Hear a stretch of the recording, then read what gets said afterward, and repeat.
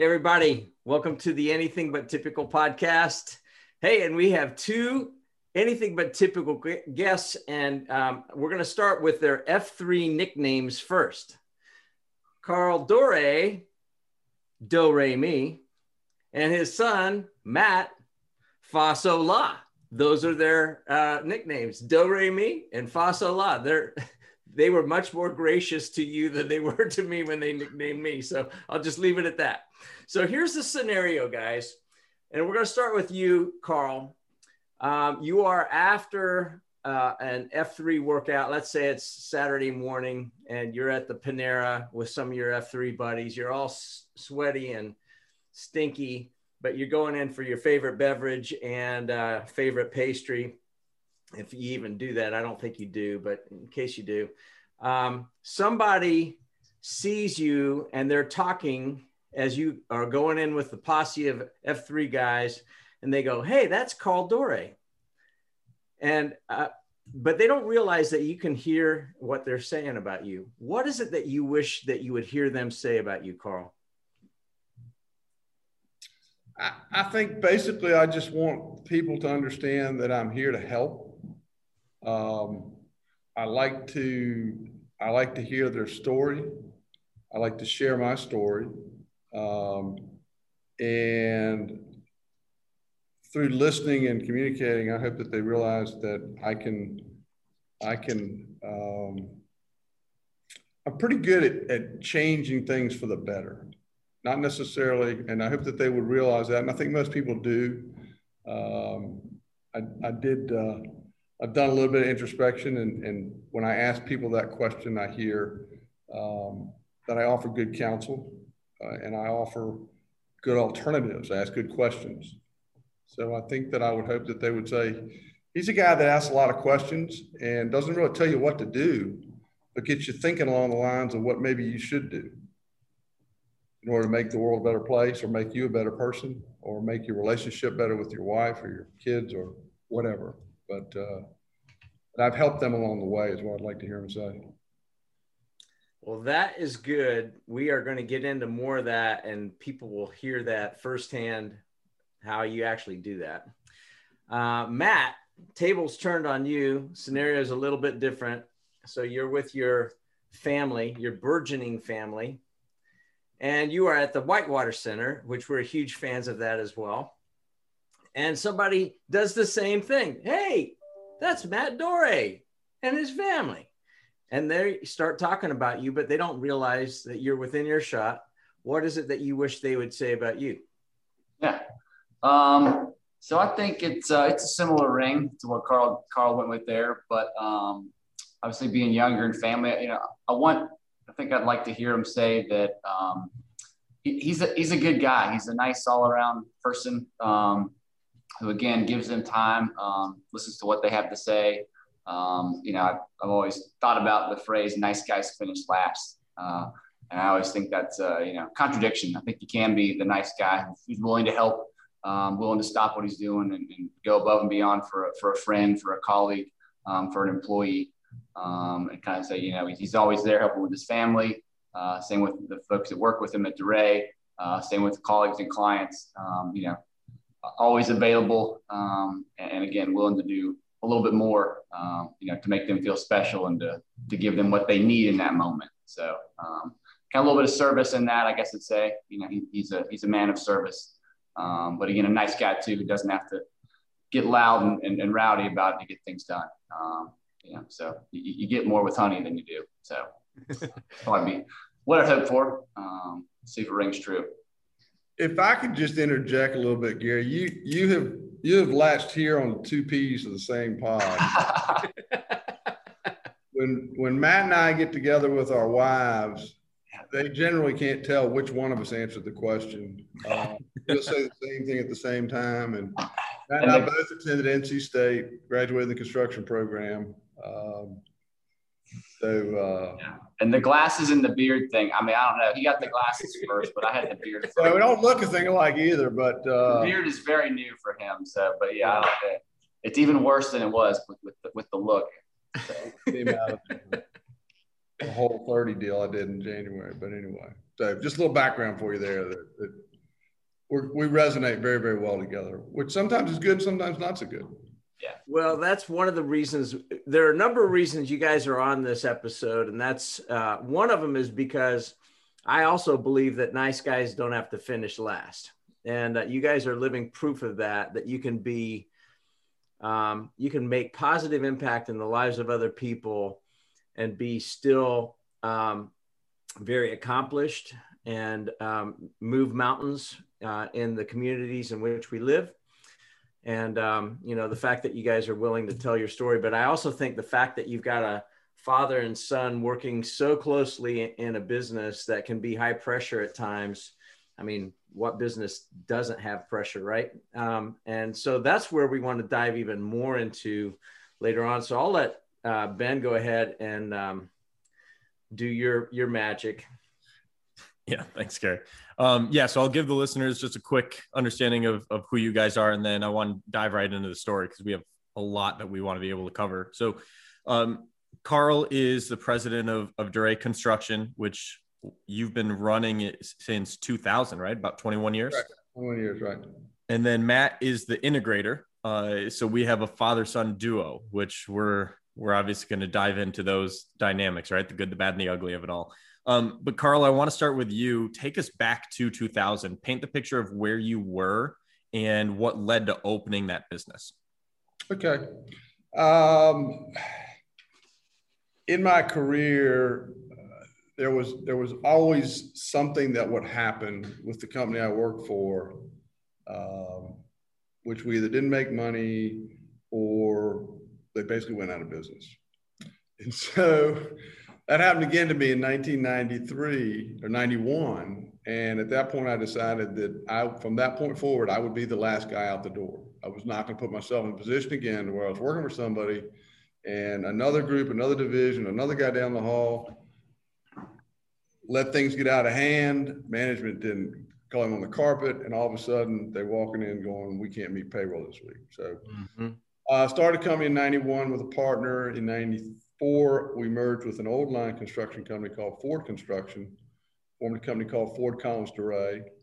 And we took that company from about 4 million to about 26 million in 1999, the last year I was there. And towards the end, we had four partners. We each owned 25%. It allowed me to build some wealth and put some money in the bank. And at the end of 1999, I kind of came to the realization that I had to make a change. I had to either take control of that company and run it the way I wanted to run it and earn 51%, or I needed to be on my own. I could no longer, and it took me about 4 years to figure out why I did that. I'll never forget when I realized, and it was driving across the bridge right here on Christmas, on a Christmas morning, we were coming here for a company breakfast. I had a speech all prepared that I was going to, kind of tell everybody what was going on. As I'm driving across this bridge on Remount Road, I realized the reason I left was because we were not a team. We were four independent people who all had different priorities, different understandings of what was important. We didn't work together very well. So back to 1999, I know I'm rambling, but I told my partners either sell me 51% or I'm leaving. And so that was a very difficult divorce. But the best thing I ever did, I took on a couple investors who helped me get the company started and believed in me. My wife believed in me, took some of the employees with me. And in May of 2000, we launched DeRay Construction Company with 8 employees. We did about $1.4 million that year. My vision of DeRay Construction was I would run the projects. Marcia, who was kind of the controller CFO, Girl Friday, would kind of pay all the bills.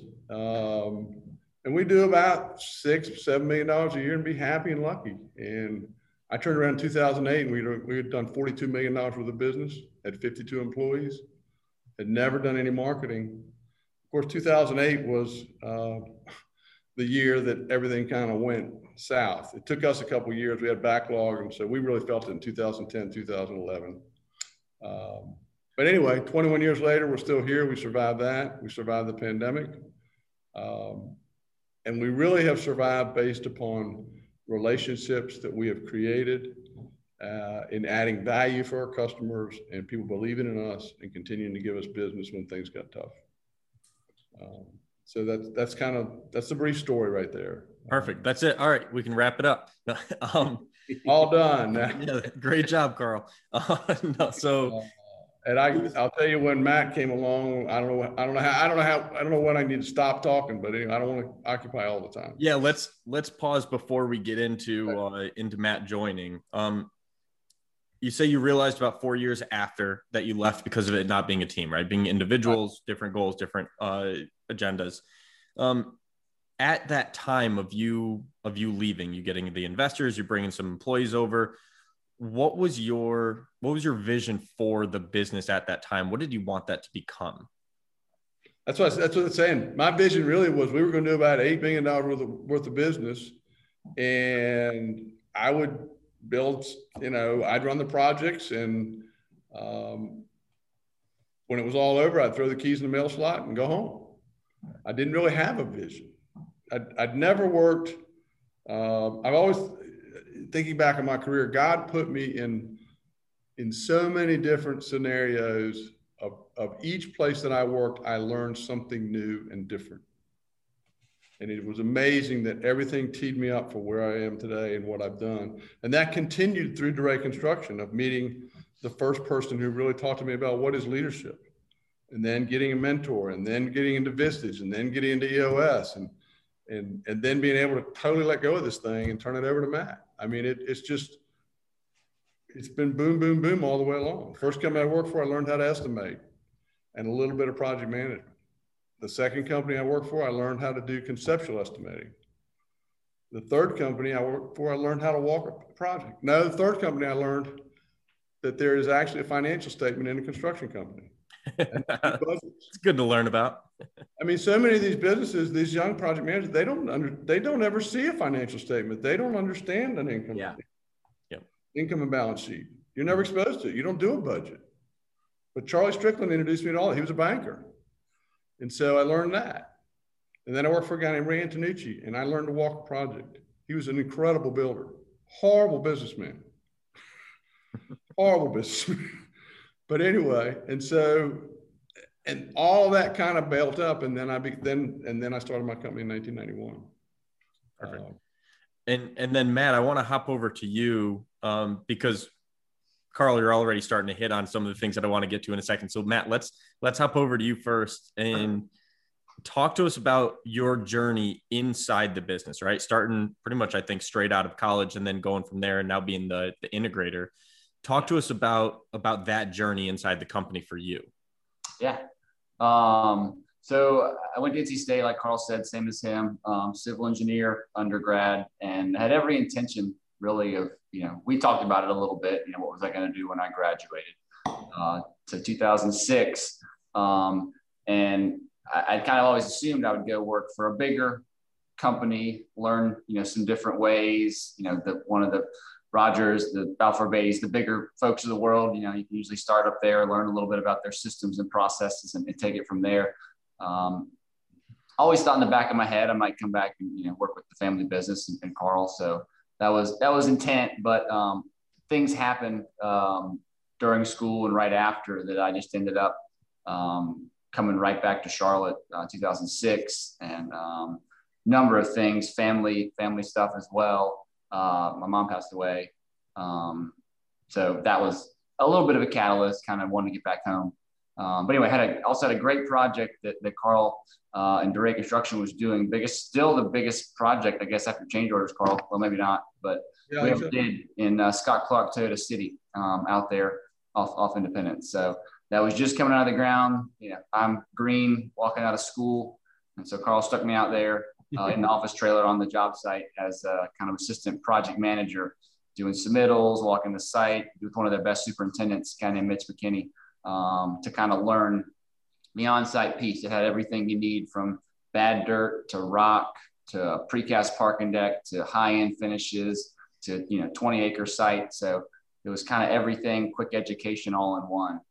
So it was a perfect opportunity. So that was also a catalyst. So got to do that for, I guess, heck, we built that thing in about a year. It went pretty quick.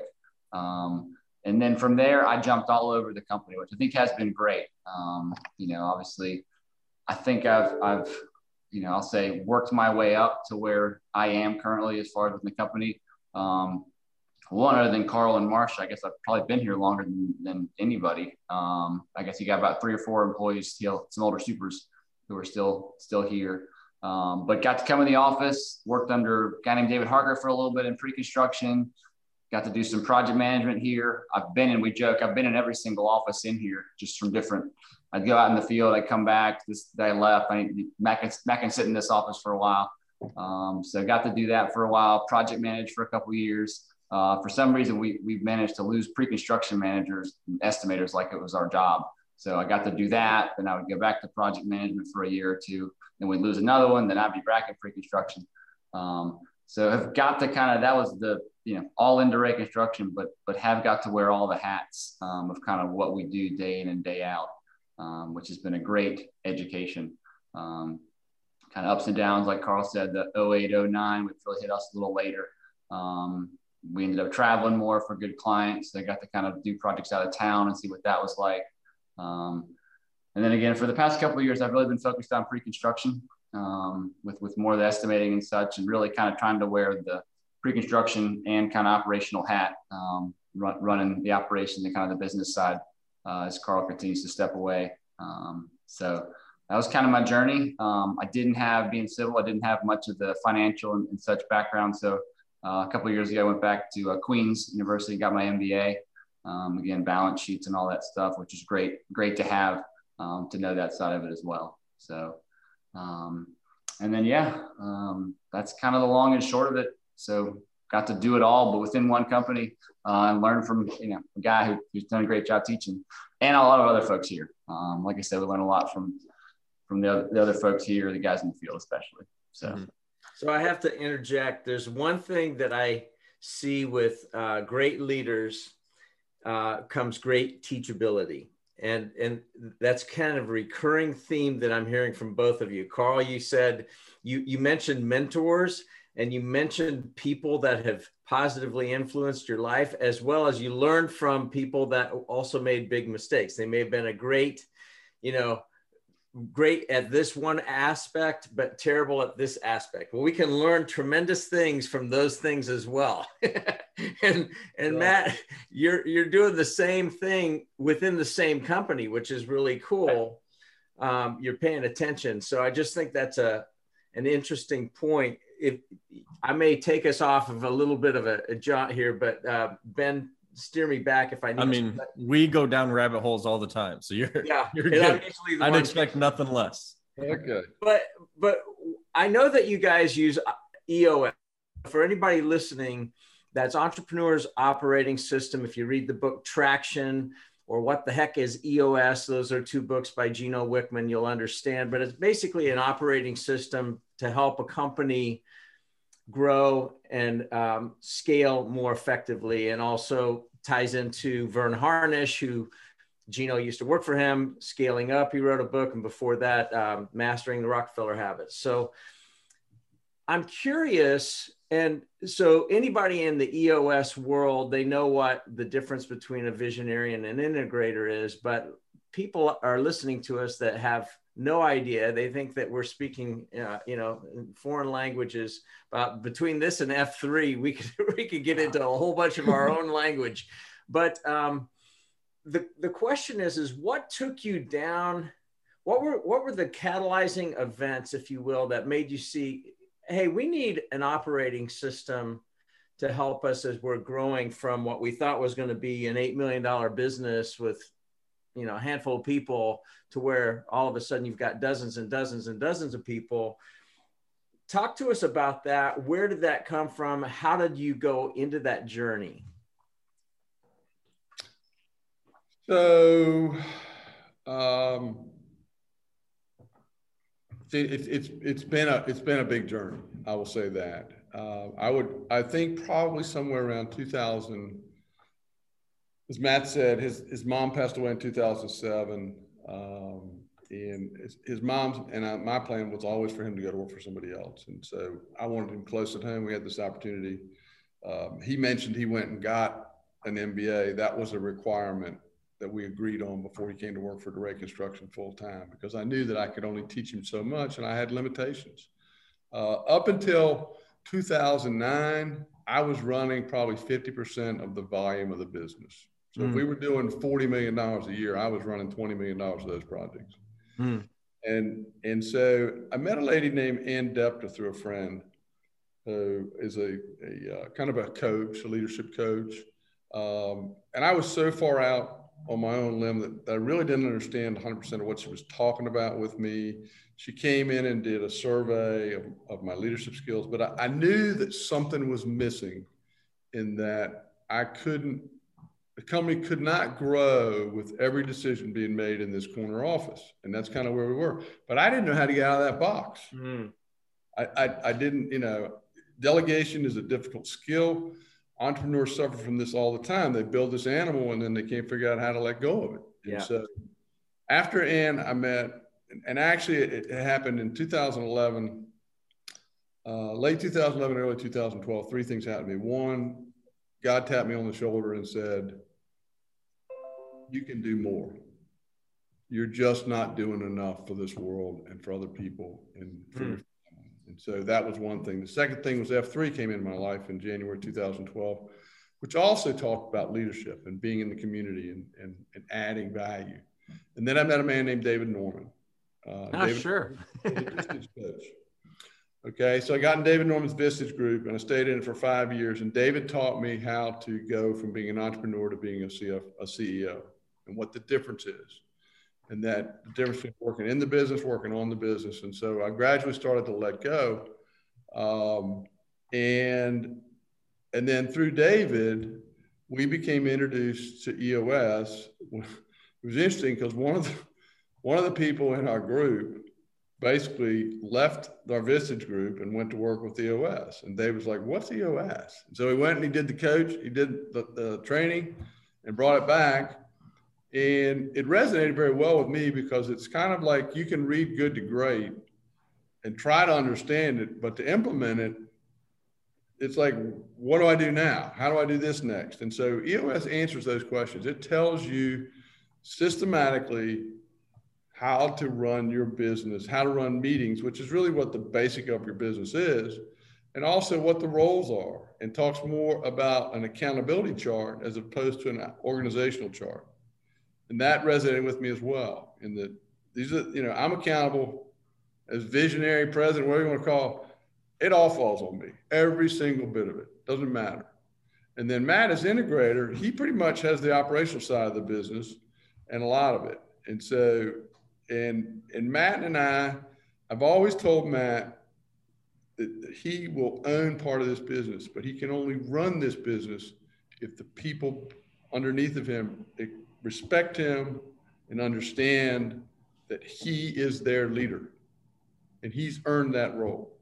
It's interesting, today is June 1st, 2021, and there's a little sign in my office that a good friend gave to me, and it says, next chapter begins 6/1/21. And so I'm a little bit behind, but I'm pretty much letting go of the vine. Matt is pretty much running the business. We're probably going to do something in the next couple of weeks to kind of make that a little more official, but that's kind of been the journey. And I don't know that I answered your question. I might have, but EOS tells you the 6 things in your business that are important. It puts your entire vision and 1-year plan, 3-year plan, 10-year plan on one sheet of paper, and everybody in the business understands it and knows it. Everybody at DeRay Construction Company knows that our purpose, why we are in business, is to create grand openings. That's what we do. And that's not only just the balloons going off when we open a new building, it's when somebody walks through the door. Is that a grand opening? Is that an event that they will remember? And so that's the culture that we're trying to teach. And so we did get a little bit too cultural with EOS at one point, because you can you can get too cultural and not focus on the operational side. Matt's more operational. And so, and I pretty much learned to be a visionary. I don't think I was visionary. I'm an integrator at heart. I was always a project manager. I was a great project manager. Do not give me anything to run now, because I can't do it anymore. Don't want to do it. And that's my next challenge, is to get Matt to be visionary. Yeah, that's interesting. Yeah, usually you gravitate towards one or the other naturally, but the fact that you had to learn the visionary role and the fact that you've been able to do that makes you a great person to help Matt embrace that role too, which is really cool. But here's what I heard in that. Too many roads leading to you. Didn't know how to get out because you're working in it, not on it.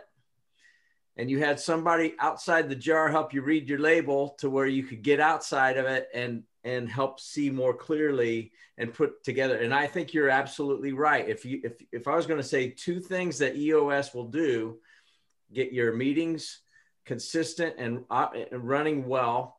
And two is looking at things from an accountability chart versus an organizational chart, because an organizational chart just shows command and control. Accountability is way different. So I think that's really good. Those are two really good nuggets for anybody that is struggling with too many roads leading to me. And now all of a sudden I'm forcing the glass ceiling on the company because of my capacity. That's a very common theme. And that's one of the benefits. So yeah. Gary, I'll add to that real quick if I can. The other thing that I think EOS, and I am an organizational process-driven person, but the direction of EOS and one of those, 6 nuggets is to put down your processes, document them, implement them, make sure everyone knows them and understands them and follows them. That was a huge piece that aligns with the accountability. Get them all written down, even if you got to get somebody else to help you do it. It goes a long way. It minimizes back and forth. It minimizes email communication when everyone knows what they're supposed to do inherently as the steps keep going in the process. So. Yeah, that's really good. Okay. And simplicity is a big piece of it as well. In other words, those processes need to be simple. They don't, and they don't need to be step by step. You do this, then you do this, then you do this. This is the expectation of how we're going to get to where we're going to go. And these are the expectations, and these are the things you're accountable for, which is a lot different than a laundry list of to-dos, which we really try to stay away from.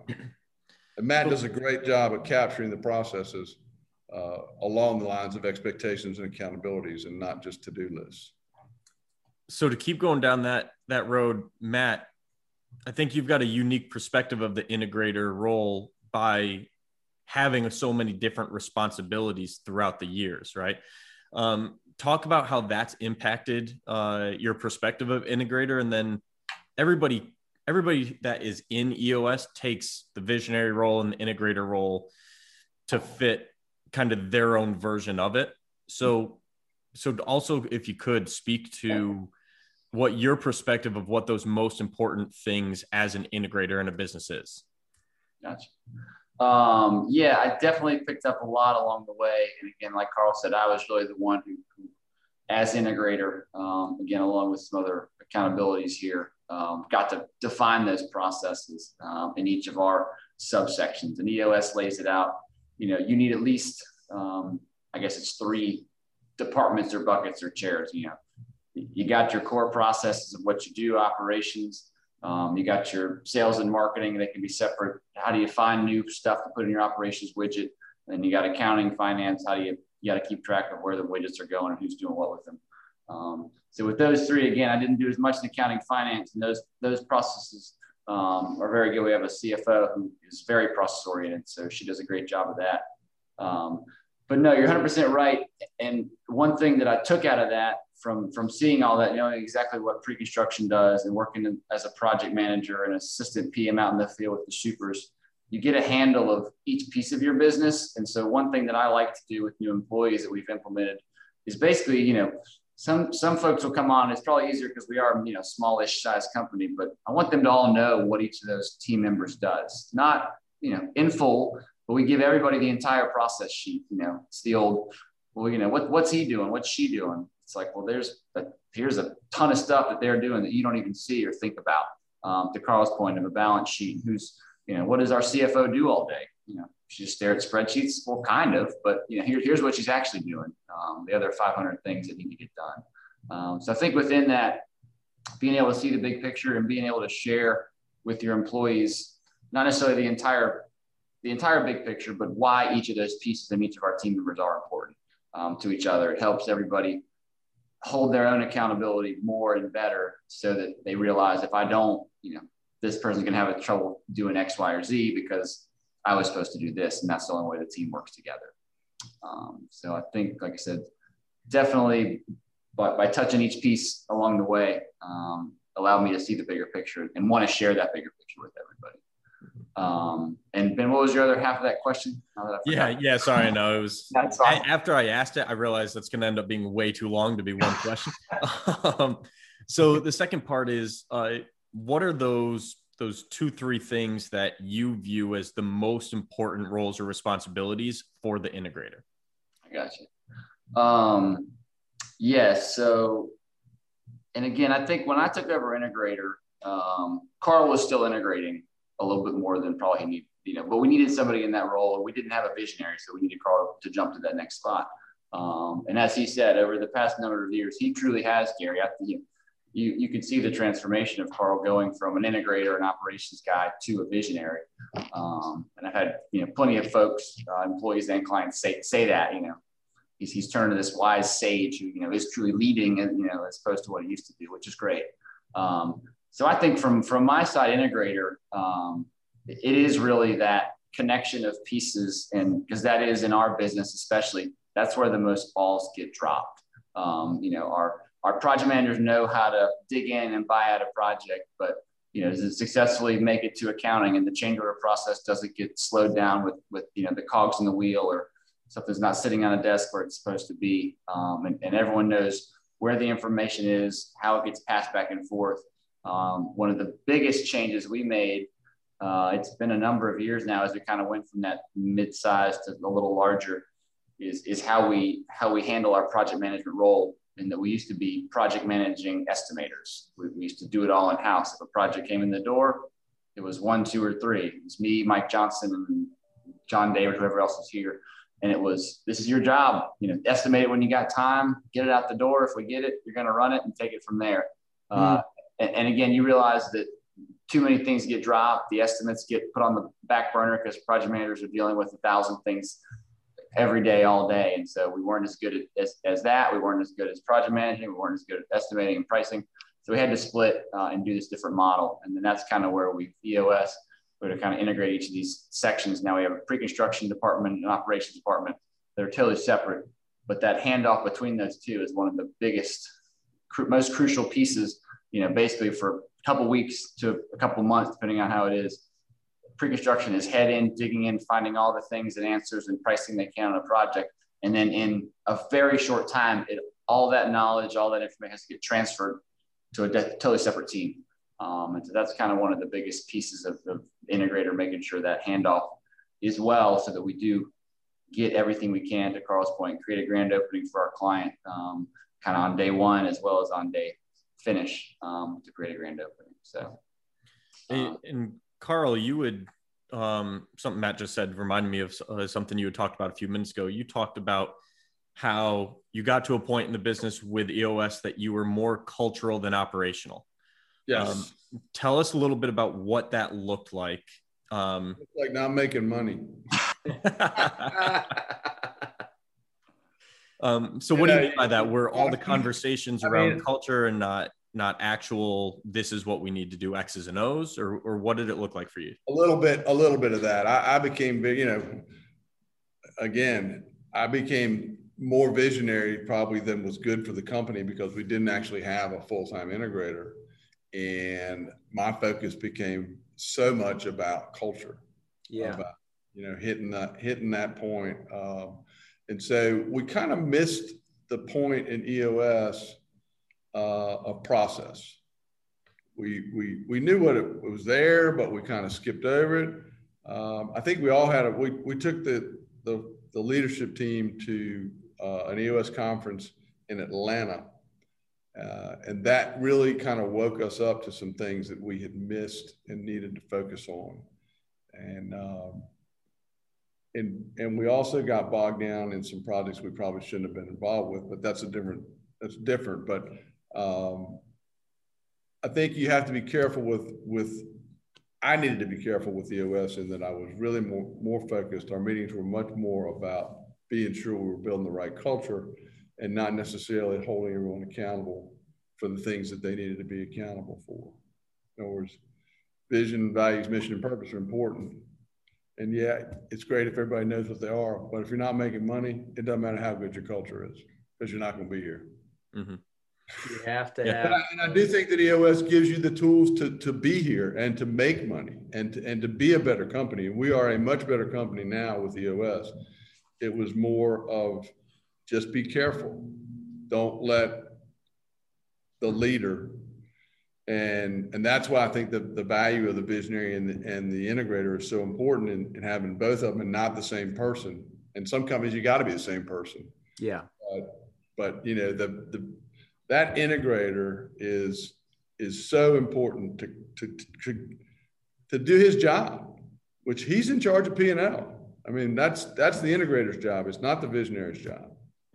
And so grab that visionary and say, hey, you're gonna have to go sit down for a while. We got too much to do. Yeah, can rein the visionary in every once in a while. Yeah. Exactly. You hit on a point that I think is really important, and that is, and especially in closely held multi-generational firms, right? Where you have to have a division of responsibilities along with the empowerment to do those responsibilities. And EOS does kind of make that more simple versus, hey, my business, when you earn the right to be in my chair, then you can make the decision. Shut up and go back. You know, I've seen that way too many times, right? It doesn't. One of the two joys of my life, Gary, has been the fact that over the last, I would say, 18 months to 2 years, I've literally watched the questions turn from my office to Matt's office. That's project cool. Managers, they don't come to my office. Yeah, that's cool. Go to his office. And that means that tells me that we're doing the right thing, that he's respected the leader of the company. He's their resource.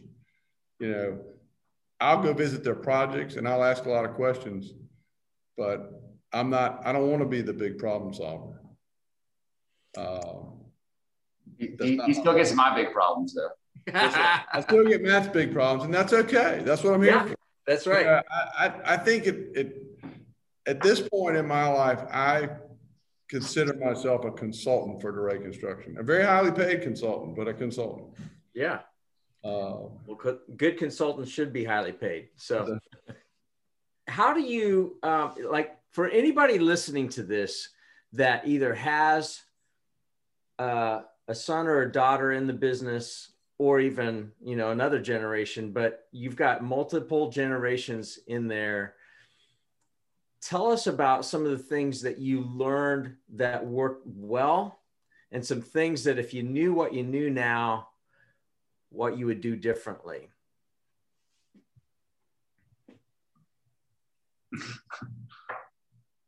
Matt's laughing. I was about to say, I don't know. I would say genetics help. Like Carl said, we're on the same page on a lot of things inherently. And I've, you know, through Vistage, I met a few folks who were also in family businesses, and you know, Gary, they obviously had much different dynamics. You know, everyone does, but to where, you know, it was, you know, almost yin and yang, and I always want to go left and they always want to go right. And again, maybe it's because I've been here for, you know, 16 years, whatever it is. And I've worked under Carl, but I do think it's not a good answer because our listeners can't really use that, you know, be like, you know, the person you're working under, but that doesn't really fly.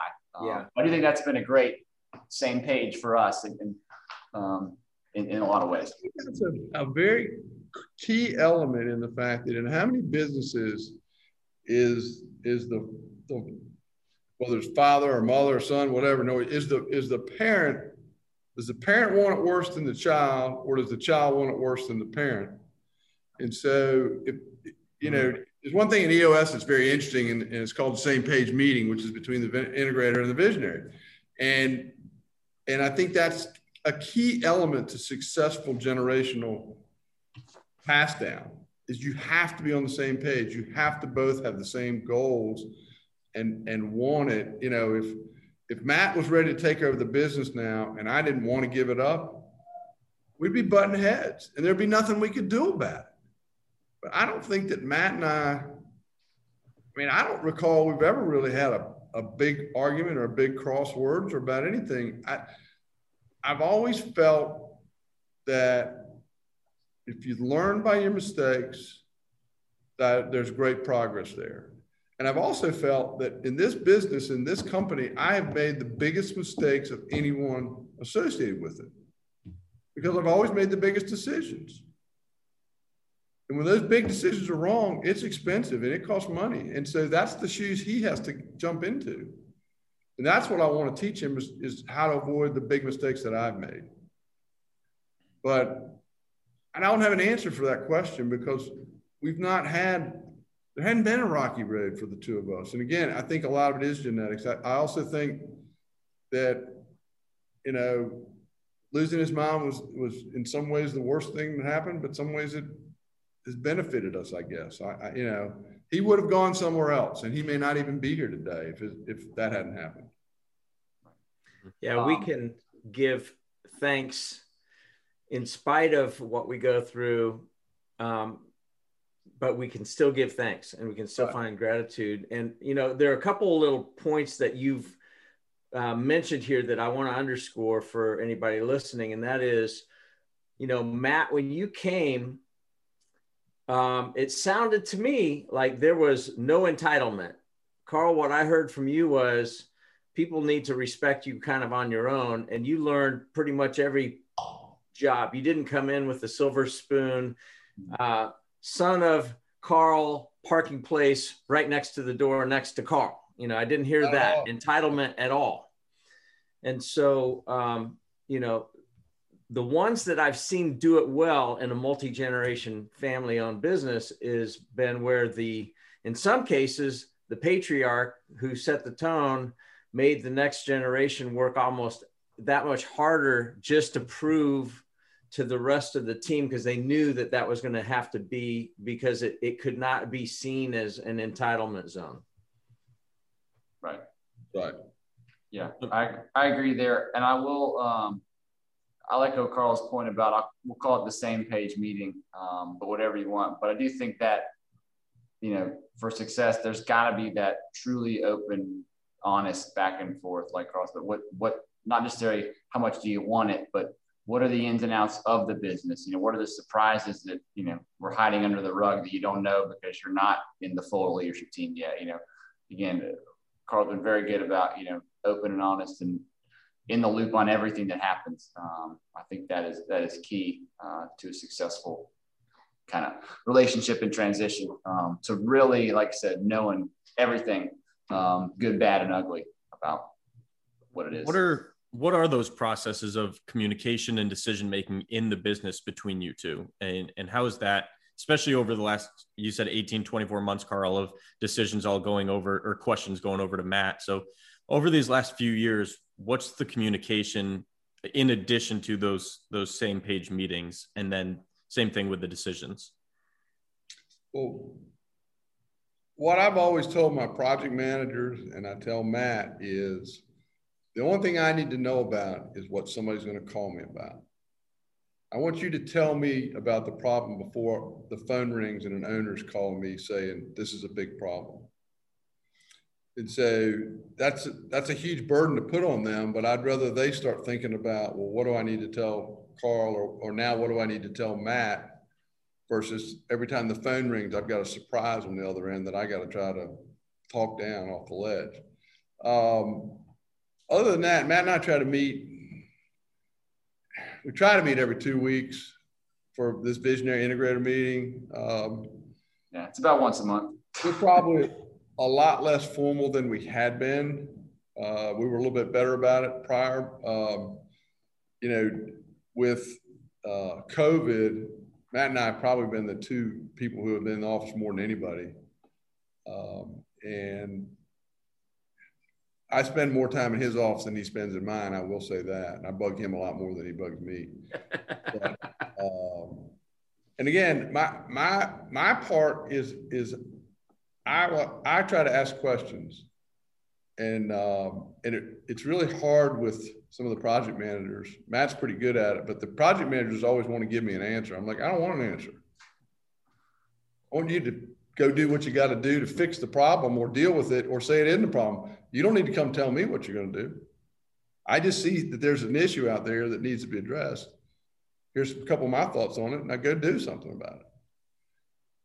And so that's what I try to do with Matt as well. In that I don't want to be an answer for him. I want to be, have you thought about this? What would happen if we did this?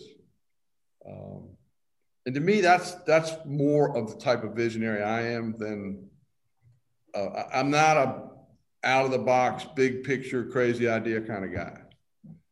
But if you give me something, you give me an idea, I'm pretty good at making it better, of asking the questions and figuring out how can we make this better? What can we add? What can we do differently? That at the end of the day, when that owner walks in that building or that subcontractor, you know, whatever it is, it's going to be a better turnout for everybody.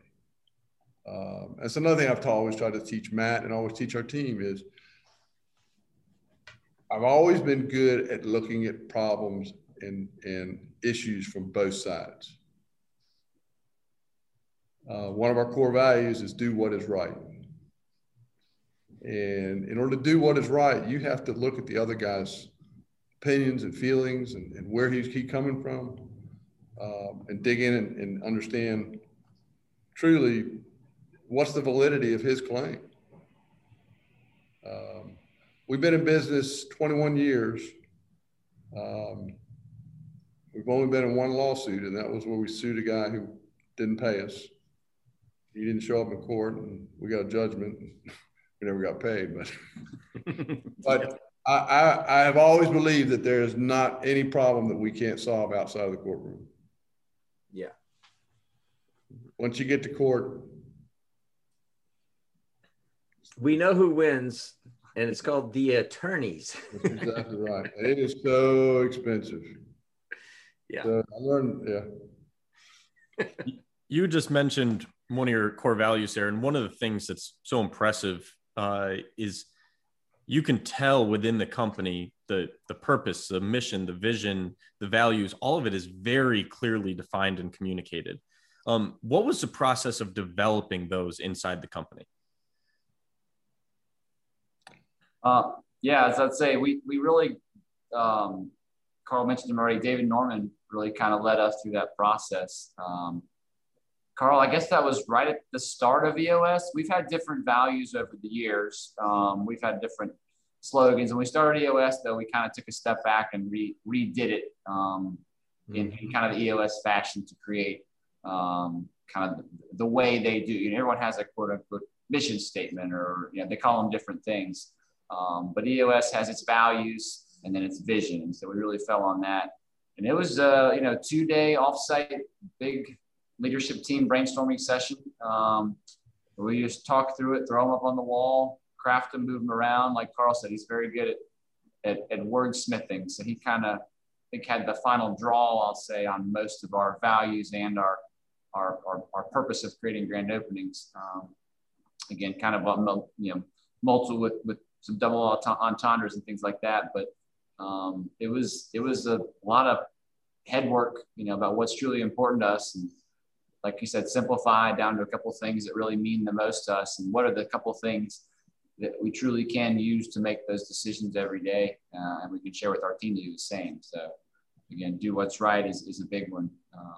So our 5 values echo true in that, I think. And then with your vision of building leaders committed to others, it has the word building in it, right? But that's a different type of construction. So how do you weave that into the core business of what you actually do? Yeah. So again, that is actually, we labeled it through EOS. That was our 10-year target. building leaders committed to others. We actually just recently put it up in our training room. And we're very into that. And you're right, that as well as kind of got the double entendre. We are building leaders in the industry, who are committed to others. And we're also trying to build leaders, our people here. And so again, while we obviously promote, great building and making sure we're doing everything needed to create that grand opening, we have done some internal training and through some folks, Tom Lane with One Team Leadership, we're trying to push most of our leadership or our management team into that, as well as kind of having speakers where we can. COVID makes it hard, bringing folks in. We do very focus on the fact that we want to be building leaders. Like Carl said, we want our team members. And again, we are in an industry of general contractor in that we are mostly management and everybody. We have 3 hourly employees. Everyone else is salaried, and they're either superintendents who are the guys on site making tough decisions every day, or there are project managers who are here in the office and out on site, making hard decisions every day about how to deal with issues. So we want to build leaders that can, here's a couple thoughts, but you go make that decision, make it right. Let me know what you did. And if it was wrong and we got to deal with it, we'll do it on the backside and we'll figure out how to make it better next time. So, I love it because it's empowering those people in leadership management positions, which is going to make the business run smoother. It's going to build them up, and it makes both of your lives easier because then you're no longer the keystone in the company. Absolutely. In EOS, we meet once a quarter, and we do an offsite. And then every December, we do a 2-day offsite with the leadership team. But the start of EOS, when you sign up with your implementer, your first offsite quarterly, basically you build rocks. And rocks are the big things you got to get accomplished in the next 90 days that'll make the business better or make yourself better or improve in some way. And then the second quarterly meeting, when you begin EOS, you start digging in on that value, vision, mission, purpose, 3-year target. And like Matt said, that building leaders committed to others was our 10-year target. We've now changed that, and we've given it more of a, I guess you would say, or what do we want, 30 repeat? Yeah, it's more of a directional focus on where we really think we excel and what we want to do with our company, a little more direction. Again, building, that's always, we put it up in the wall. We don't want to lose it. It's still a piece of who we are. But we needed more of a focus on how we're making decisions about the projects we want to pursue and who we want to become as we grow. So we also thought it was going to be very hard to measure in 10 years whether we hit that. Yeah, that. sure. That's fair. And I think in the beginning, it was an aspirational goal. It was pretty good. But the same thing with our core values. We want them to be actionable and not aspirational. Yeah. I got to interject a couple things. One is, here's the question that I want you to answer, but give me a little pause first. So here's the question. What have you done or what have you had to do from core values as you are hiring, but also firing an offender? Maybe you haven't had to do that, but I want you to think about that. And then I want you to answer that. But we can tell you a story about that. I want to hear that because there's always a story. If those are just merely platitudes, there will never be a story because you aren't going to take any action, either proactively on hiring or firing somebody. So I'm so glad that you emphatically said, hey, there's a story. So that's number one. But the second thing that's the observation is, again, going back to this early comment, you guys are both very teachable, and the willingness to spend money in Vistage, that's not a cheap monthly deal, but you've sought somebody outside the jar like a David Norman, who's really good. He was our coach for, I think, 6 years, something like that at BGW. So one, that's really important. The second thing is you got Tom Lane, who I used to work with him at Bank of America, so you can tell him that. He's very good at what he does with One Team Leadership, very good. And so you're investing, and that's not a inexpensive check either.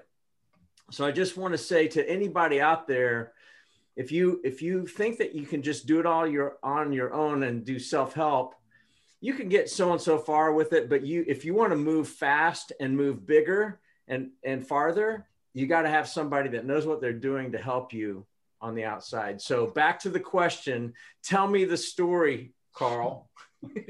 So what? Leave names out of this to protect the innocent. Yes. I won't put any names. One good rule for anybody in any business is do not have a father and a daughter working for you. Oh yeah. So we had a very, very good superintendent, one of our better superintendents, and his daughter came to work for us in the accounting department. And we came to learn that she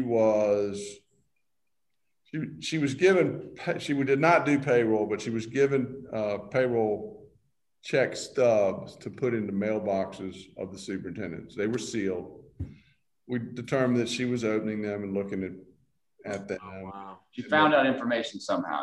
Yeah. She was taking some information she shouldn't have and so the leadership team hears about this from our CFO, and this is the daughter of our best superintendent. So what do we do? Well, what's the core value say? Do what's right. Teams come first. What does it speak to our team if we allow someone to do what's wrong and then we just turn their cheek because we don't want to lose the superintendent? So anyway, we fired her. Really wasn't a hard decision, but had some pretty big implications go down the road. But anyway, I won't go into all the details of that. Eventually, the father left the company as well, and it did not go well. Went okay for a while. There was a big blow up, and then it calmed down. And anyway, there were other issues, but and there have been quite a few instances like that where I am always asking everyone in the company, when you make decisions, and they're tough decisions, they're not tough if you look at those 5 core values and you think about what's the team. And the team is not just Array Construction. We're involved in so many different, we've got a team building a brewery, we got a team building a Quick Trip, we got a team building this. We got a team of superintendents. We got a leadership team. We got a project manager team. All these teams have to work together, but they all have different interests. But in the big picture, at any point in time when you look at a decision, there's a team involved in it. And how does that team get impacted by the decision you're making? Do what's right. One of our core values is kind of funny one. It's called question, listen, speak. Ask a question and listen to the answer before you speak. So don't ask questions to respond. Ask to understand, to comprehend, to really dig in and listen. And that's a tough core value. So fun matters is one of our core values. We think we should be having fun doing this stuff. Yeah. To do. I left one out, Matt. Do first. Question to speak. Do what's right. Works with passion. It's WTF Dairy Queen. It's our acronym for it. So anyway, but work with passion. If you're not passionate about this stuff, you're not having fun doing it. It's a hard job. Yeah. Do something else. Go find something that you really enjoy doing and can be passionate about. But can you think of another example, Matt, where core values really came into play? Firing people? Yeah, everyone. No, I mean, we've let people go that just, they're not cutting it for their job. We could probably make it work, but it's not the best interest of the team. We had an accounting assistant, sweet as sugar, God bless her soul, but she just couldn't do the job, and you feel bad. We've had other, I'll say, infractions having to deal with, personality conflicts and things that come up. And there's nothing less fun than letting somebody go, even, to Carl's point, if there's an incredibly valid, absolutely reason, no question in your mind what's right or what's wrong. Is what needs to happen. It's still always hard. So, but again, we hold up to those 5 values, and you do what you have to do. So it's a great guiding light. Like Carl said, there's a lot of hard decisions, and we tell our team, it's okay to make hard decisions, and you really can't make there's no right or wrong on a hard decision about which way to go, who to use on this project. Those are just decisions that it could go a little better, it could go a little worse. And then there's decisions that are truly right and wrong, where that is not what you should do. So, and those are honestly easier and maybe tougher on the consequences side, but they're easier to make. So the fact that you fired an offender that had tremendous consequence and potential consequence, that's the difference between preference and conviction. Conviction, you will do it to your own hurt. Preference, you'll only do it as long as the wind's blowing your way. So I commend you for that. I do want to ask you though this, because this is really important as other people are listening to this too.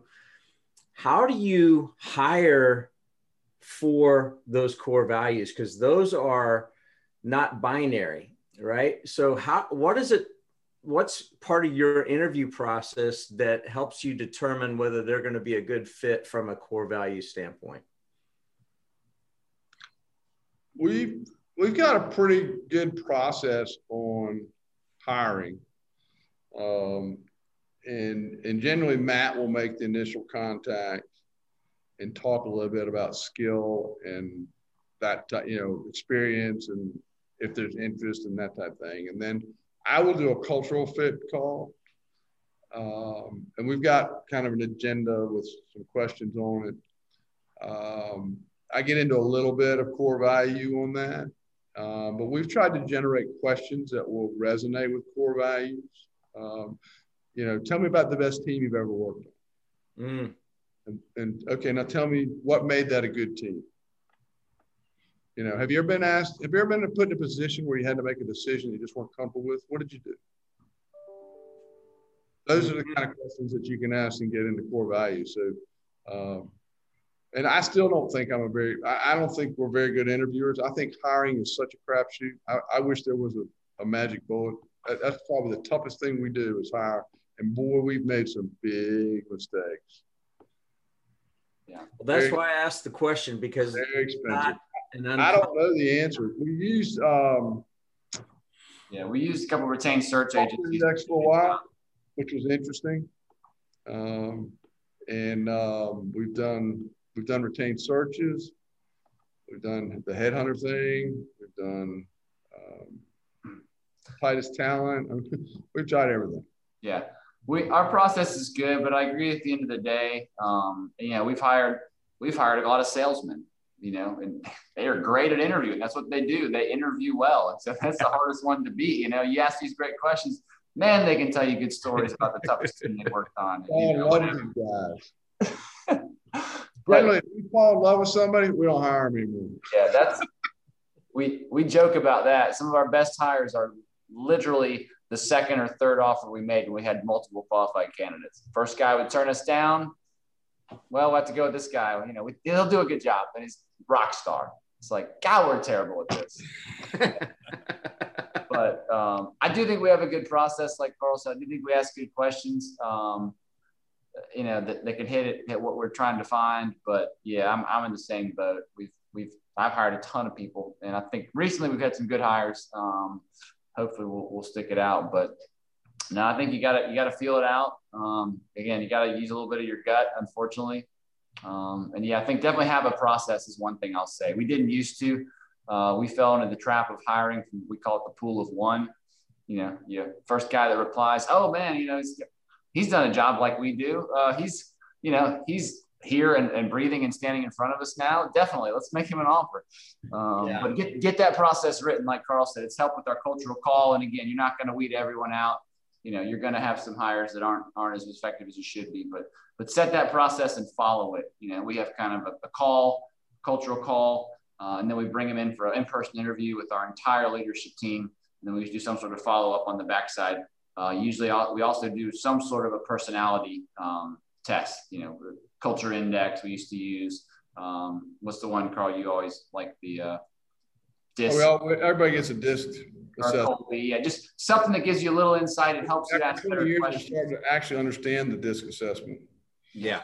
We've done Colby, not on employees, but we've done Colby on our leadership team. So I think one thing that you mentioned, Gary, that I would tell anybody is that the value to me of what I learned in Vistage, and Matt was in Vistage for about 3.5 years, of just the exposure of understanding. And I guess you can go out and read this stuff, or if you go to business school, you learn about. I came up, I mean, I was nose down, and I didn't, I learned the nuts and bolts of construction, but I didn't know anything about it, emotional quotients and how to hire and fire people. And of course, firing's not that hard. It's hard emotionally, but it's not that hard to do.